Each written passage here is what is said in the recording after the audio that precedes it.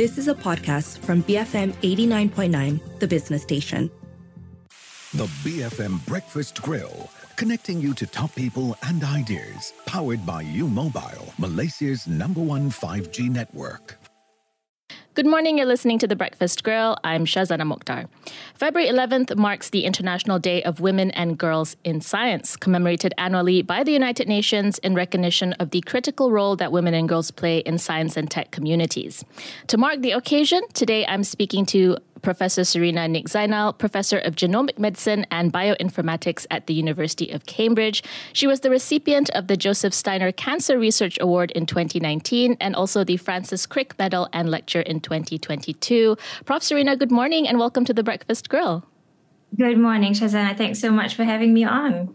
Now, I want to start with your career background because you, of course, started off as a physician, and there are so many pathways in medicine, so many specializations to choose from. Why did you opt for genetics? So that's a really great question. I didn't go into genetics entirely by design. It was sort of serendipitous. So, I started off in as a sort of general internal physician, and I trained in lots of different areas, cardiology, renal medicine, respiratory medicine, and I liked it all. I didn't love anything. I didn't sort of, fall in love with any of them. I was competent and I was happy, but I wasn't sort of really passionate, I think. And then I had my first child at the end of sort of general internal training, and during my maternity leave, it was really a colleague who sort of said, have you thought about clinical genetics? Because it's a study of a specialist area of rare genetic diseases. And rare genetic diseases often give you sort of insights into how things work, how biology works. I had never even heard of the specialty. And I went to sit in a clinic just to see what it was like. So the first thing was you had a lot of time with each patient, which I really valued. Having been sort of an NHS doctor where you've got 7 minutes, 10 minutes, bang, bang, bang, get through the patients quickly. I got time with each patient. I got to know each patient. In genetics, you try to understand the family history, the family tree. I guess I'm a bit nosy, so I quite enjoy that sort of thing. And I felt like you understood the whole person and the whole family. So I just thought this was a really privileged position to be in, right? To really get to know your patient and get to know all about them, and then get to know why the disease is affecting them so much. I just found it so interesting. I found it very personable, and I stuck with it. It wasn't really not by design, but it was just by chance, but I really loved it. Mm-hmm. So your foray into genetics was serendipitous, and you've also described your journey into cancer genomic research as similar. You could have ended up doing research on any number of genetic diseases, but the door opened for you at the Sanger Institute that was in cancer research. You came into this area, it was just a bit, 6 years after the Human Genome Project was actually completed. So it was very much in its infancy, very nascent. But yet your PhD research into passenger mutations wasn't really taken all that seriously in the beginning. And I was wondering if you had any thoughts on why there was that blind spot. Why had people not really thought to look into that area until you came along? Because it was so new, right? We always believed that the human genome was largely junk. We believed that the human genome was, 1.5% coding sequence. So coding sequences actually make the proteins that make us the humans that we are. 98% of the genome, 98.5% of the genome was thought to just be junk. So when I turn around and go, yeah, we can study the whole genome, we can see all the mutations in the junk DNA sequence, everyone's looking at me going, well, why would you want to do that?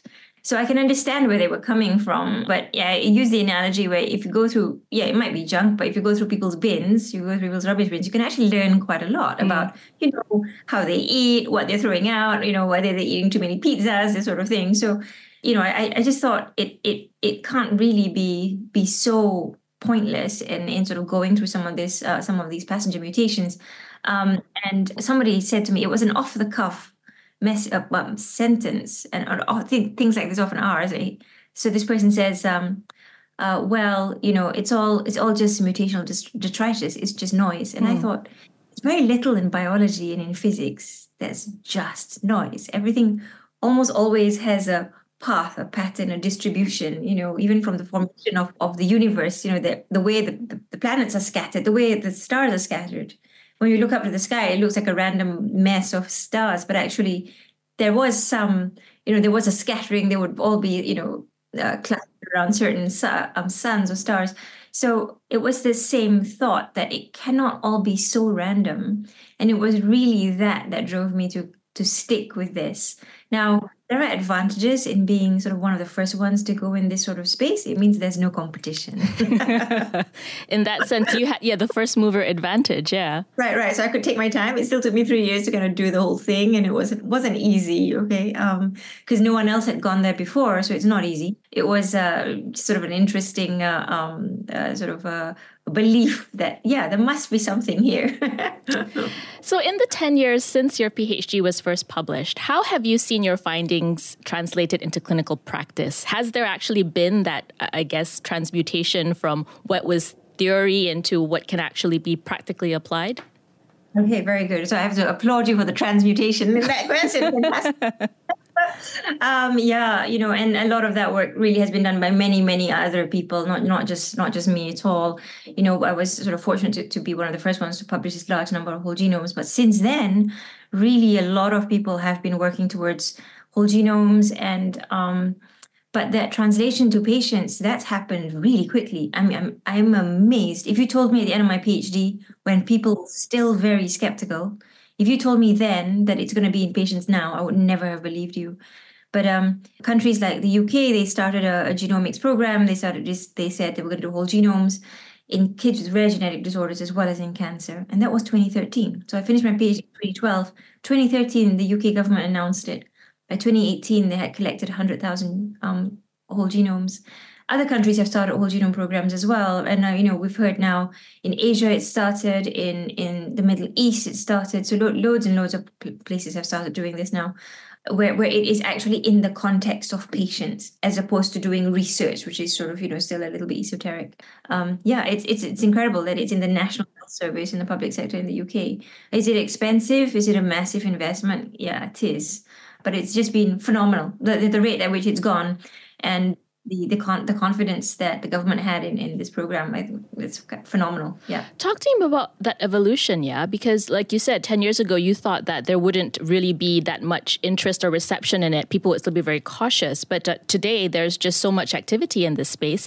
What has triggered that? I mean, why the sudden excitement? Is it coming from the clinicians, or is it coming from the patients? Where is this push coming from? So the push was coming from, I think, the clinical researchers initially, because the cost of sequencing came down. So in 2009, the cost of sequencing was still thousands and thousands of pounds. And, last year or the year before last year, 2 companies announced that the cost of whole genome sequencing could come right down from £6,000 down all the way down to $200 to $100 even. So that cost in the ability to do the experiment has come down by orders of magnitude. That's point number 1. And then point number 2 is the ability to analyze the data. Once you produce the genome sequencing, there's so much data, you need to be able to analyze it. Actually, that is probably still the limiting factor today. It's no longer the sequencing, it's the analysis. And the analysis has become easier, so people have started to take it on a lot more. But it's the cost and then the ability to analyze that has accelerated things. And of course, once you start having a few patient stories out there, once 1 or 2 families, 1 or 2 cancer patients have started to see an impact, then others will start to want it as well, right? So, there is an element in my lab where people come to us and sort of say, I've got a family member who's got metastatic cancer. Would you be happy to sort of do analysis or sequencing of our genome? So it's, that has started, the push has started to come from patients as well. I think it becomes revolutionary when it's no longer a surprise. A bit like iPhones, right? When we first started having mobile phones, right? It was kind of, exciting. But now everybody's got a mobile phone. You expect everyone to have a mobile phone. That's when it's revolutionary, right? When it's imperceptible and it's just part of your care. And I think that's when we can say genomics has revolutionized medicine. It's when it's just parts of your patient journey. So when you come in with a heart attack and your doctor is able to quickly look at your genome and sort of look at the results and sort of say, okay, for this patient, I can give these drugs, not these drugs. Or, if for this cancer patient, I'm going to be using these particular treatments and not those. When it's just an imperceptible part of the patient's cancer care or medical care, then it has really revolutionized medicine. I mean, the UK is one of the more advanced countries in genomic medicine, but even then, there are still systemic challenges that prevent accessibility to the wider population. I think you mentioned cost being one of them. What are the obstacles that you see stand in the way of access to genomic medicine? And how would you then think about that in the Malaysian context, I suppose, which is even more nascent? What kind of policies should be considered if this is the path we want to go on in making genomic care more accessible and more broadly available here? So the first issue, I think, was getting samples from the patients to the sequencing machine, as it were. For cancer, it's often trying to get DNA from the cancer. So often, you're getting a biopsy of a patient in clinic, or you're getting a piece of tumor out of a patient at surgery. In that situation, everywhere in the world, we will put a sample into something called formalin. Because it's a preservative, basically. That is how nearly all material is stored, because it just fixes the material and stops it from decomposing. But we cannot use that for whole genome sequencing, not in the past anyway. We were not able to use that. We had to have a fresh sample. It had to come straight from the patient, or it had to go into a freezer. It had to go into liquid nitrogen storage. But that's not going to be facilities that are available in all hospitals in the UK. A lot of the district hospitals are not going to have that. A lot of hospitals in Malaysia, for example, a lot of hospitals in Africa, they're not going to have that. So that is a major limiting factor, right? If the collection of material alone is problematic, you're never going to get to the genome sequencing. So that's problem number one. Then problem number two was the cost of sequencing. That is now changing. Problem number three is doing the sequencing. And in the old days, and when I say old days here, I only mean about 10 years ago, 5 to 10 years ago, everybody had their own sequencing machine. They had to have all the expertise with running a sequencing machine. You have to have enough money to buy the machine and to have all the team. And then you have to analyze it as well. So there were all these pockets of, I call them sequencing centers. People were all doing sequencing separately. It's too expensive to do that. It just is. And, I think for somewhere like Malaysia, I would suggest centralized sequencing, or at least two or three facilities only. Don't have 10, because the machines are expensive, the expertise to run them is high. And then an analysis is the other big hurdle, because computer science and bioinformatics is still relatively new. We don't have all that expertise. You'll find in the UK today, this is, I think, been one of our failings. We initially had a centralized bioinformatics pipeline, and now we have 7 of them in the country, and we don't have the bioinformatic expertise to man 7 in the UK.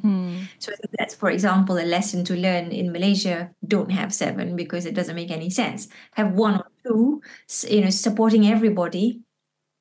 And this is where the value is, because the data is the most valuable thing. One of the reasons I have been able to survive as an academic, because academia is tough, is I'm learning from data that's always accumulating. As the data accumulates, your knowledge accumulates, and your ability to find and discover things increases. If data is centralized, and it can be anonymous, we don't need to know your name or date of birth or who you are. We just need to have the data. If the data is stored centrally and is stored intelligently, as a population, we can learn very, very quickly. I'm speaking to Professor Surina Nik Zainal, Professor of Genomic Medicine and Bioinformatics at the University of Cambridge. When we come back, how women in science are breaking through the glass ceiling. Stay tuned, BFM 89.9. You are listening to The Breakfast Grill, brought to you by U Mobile, Malaysia's #1 5G network. Thanks for staying tuned to The Breakfast Grill. I'm Shazana Mokhtar. And to mark the International Day of Women and Girls in Science this month, today I'm speaking to Professor Surina Nik Zainal, Professor of Genomic Medicine and Bioinformatics at the University of Cambridge. I want to talk about the recognition that you've received in your research work. So your name came to the consciousness of the broader Malaysian public with the Joseph Steiner Award, which is often described as the Nobel Prize for Cancer Research. I'm wondering if this prize has changed things for you in any way. Has it made things easier to do? Or, is winning prizes an important part of a career in research? I would say that a lot of people believe that is the case, that, the more prizes you win and the more papers you publish, the higher your profile, the more influence you will have as an academic. So I think there is some truth in that, right? Because mankind has always measured each other by these factors. Whether I like it or not is another matter. Whether I approve of how we are measured is another matter. So, I was very fortunate to have won that award. And actually, I didn't, it was actually somebody else who sort of said to me, I think you should do this. I'd like to put you forward for this and nominate you for this. Has it changed how I'm viewed and how I'm recognized? I think it has. I think it really has because, I'm an Asian woman in a very kind of white male dominated area. Cancer genomics is like nearly all men. There's a small handful of women. And my profile in the UK definitely was elevated by that because it's an international prize. It's not even a UK prize. When it suddenly blew up in the newspapers, I was a bit sort of like, whoa, what is going on? It was wonderful, and it was so celebrated. It was, I just felt so many people were so happy. And I think it was also celebrated because I had been through a bit of a tough time in the UK through my career, and I had had a sudden shift from one institution to another. And I think a lot of people knew that I was this rising star, and then I had this rug pulled out from under me, and I was still trying to keep going. And so then to win this award, I think a lot of people were like backslapping me, going, "Oh, well done!" It was sort of a bit of a triumph of difficulty over the period before. So I think there were a number of factors there that played into why it was such a big deal and such a big celebration for so many people. I felt so honored. I really did. But it wasn't just about me. It was about the situation of the times and, the increasing recognition of women in science. So I think there were many of those factors that made it such a big deal. And speaking of that, in previous interviews, you have spoken about the difficulties of being a woman in science research, the lack of diversity at the top levels of management. I'm wondering if you've seen any shifts in the academic environment or in attitudes that we can take heart from when it comes to gender equality and representation in science. Are you more optimistic, or do you think that the obstacles are still very much need to be surmounted? So, I am optimistic. There are changes. There are palpable changes, at least where I am. I have seen some of those changes and people are actively pushing in that direction. So yes, I do see changes. Are all the issues over? Have they all been overcome? No, we still have some way to go. And I think if people start becoming lackadaisical about it, we're not going to change. It's very interesting. I think there's a lot of culture and societal influence in this sort of thing. If you look at academia in Malaysia, I'm so impressed to see that there's so many heads of department who are women. That is absolutely not the case in the West. So there are differences. And I think in some ways, Malaysia is more advanced like that. But within the country that I am in at the moment, there have been changes. But, there's still a long way to go. I mean, sometimes what I find harmful can be, that people talk about it, but they don't act on it. That said, I think in general, I have felt a change in the last 5 years. Absolutely. How do you measure that institutions or organizations are being serious in their equality and diversity aims? What are the green flags, I guess, when you see what's happening in terms of that, yes, we're progressing in the right direction? So the things that are easy to measure, numbers. I mean, how many heads of department are men or how many are women? Imperial College in London, at one point, the Department of Medicine were equal numbers of men and women. Beautiful. I don't think we've ever had that in Cambridge. I don't think we ever will. Not for the next few years, at least. So numbers matter at the top ranks, but also numbers at all levels, right? Because then you can see the gradient and you'll be able to see that at the PhD level, there's sometimes more women than men. And then as you get to more senior levels, it just shifts. And I think that's usually a red flag that tells you that you've got a systemic problem. And I think you've got to look at the numbers and be honest and sort of say, this is what the numbers look like. Because until they're staring at you, it's very easy to go, oh, we're doing something about it. So I think numbers at every level matter. I think that the ones that are a bit more hard to measure are sort of the things that happen every day, and I think that's where a lot of women, it's sort of, 1,000 cuts, you receive 1,000 cuts, right? Because it's the little things that people say to you in the meetings or in the corridor, or somebody's been mean to you during a presentation or whatever. It's those things that are impossible to measure, but I think happen. And I think that's almost part of the daily grind that wears people down. How do you tackle it? I think you've got to be able to sort of say, I wouldn't have said that, or I wouldn't, or take somebody aside and say, I don't think that was appropriate. Or it takes a bit of courage to do that, though. And one of the things that we've got here in Cambridge is the band of women who are getting more senior. We're close, and when we see things, we will say something, and then others will back us. So the difficulty is when you say something and nobody's backing you. But if you say something and other people kind of stand in around you, then it's a bit easier to have an impact, right? When you're calling something out. So it's those are little things, I guess, hard to measure. Hard to measure, hard to implement as well. It really does take cultural shifts over time and just building that critical mass that will enable those types of cultures to be more evident. That's absolutely right. But having that band of people, and I think that band of people now getting bigger, that makes it easier, right? So I think there will be a shift, cultural shift. It'll just take a little bit of time. Prof. Serena, on this show and across the station, we've spoken to many Malaysian women in science that have done the country proud, but the common denominator is that they've had to go abroad to gain the experience, to gain the recognition. Is there something about the environment in Malaysia that's not conducive for the best and brightest to thrive? I wouldn't be able to say because I haven't been there now for 30 years, which is terrible. I think there are many things about Malaysia that's actually more conducive in a crazy way. Like one of the things I've just mentioned is actually accelerating in academia. Getting to the highest levels of academia probably easier as a woman in Malaysia. But the stuff I've learned in genomics, for example, Malaysia didn't have that, right? So if you don't have that, then it's impossible to learn it locally, right? So you'd still always have to go abroad to do the learning. And the question is, how do you make it attractive for people to return, right? And then to retain them when they return.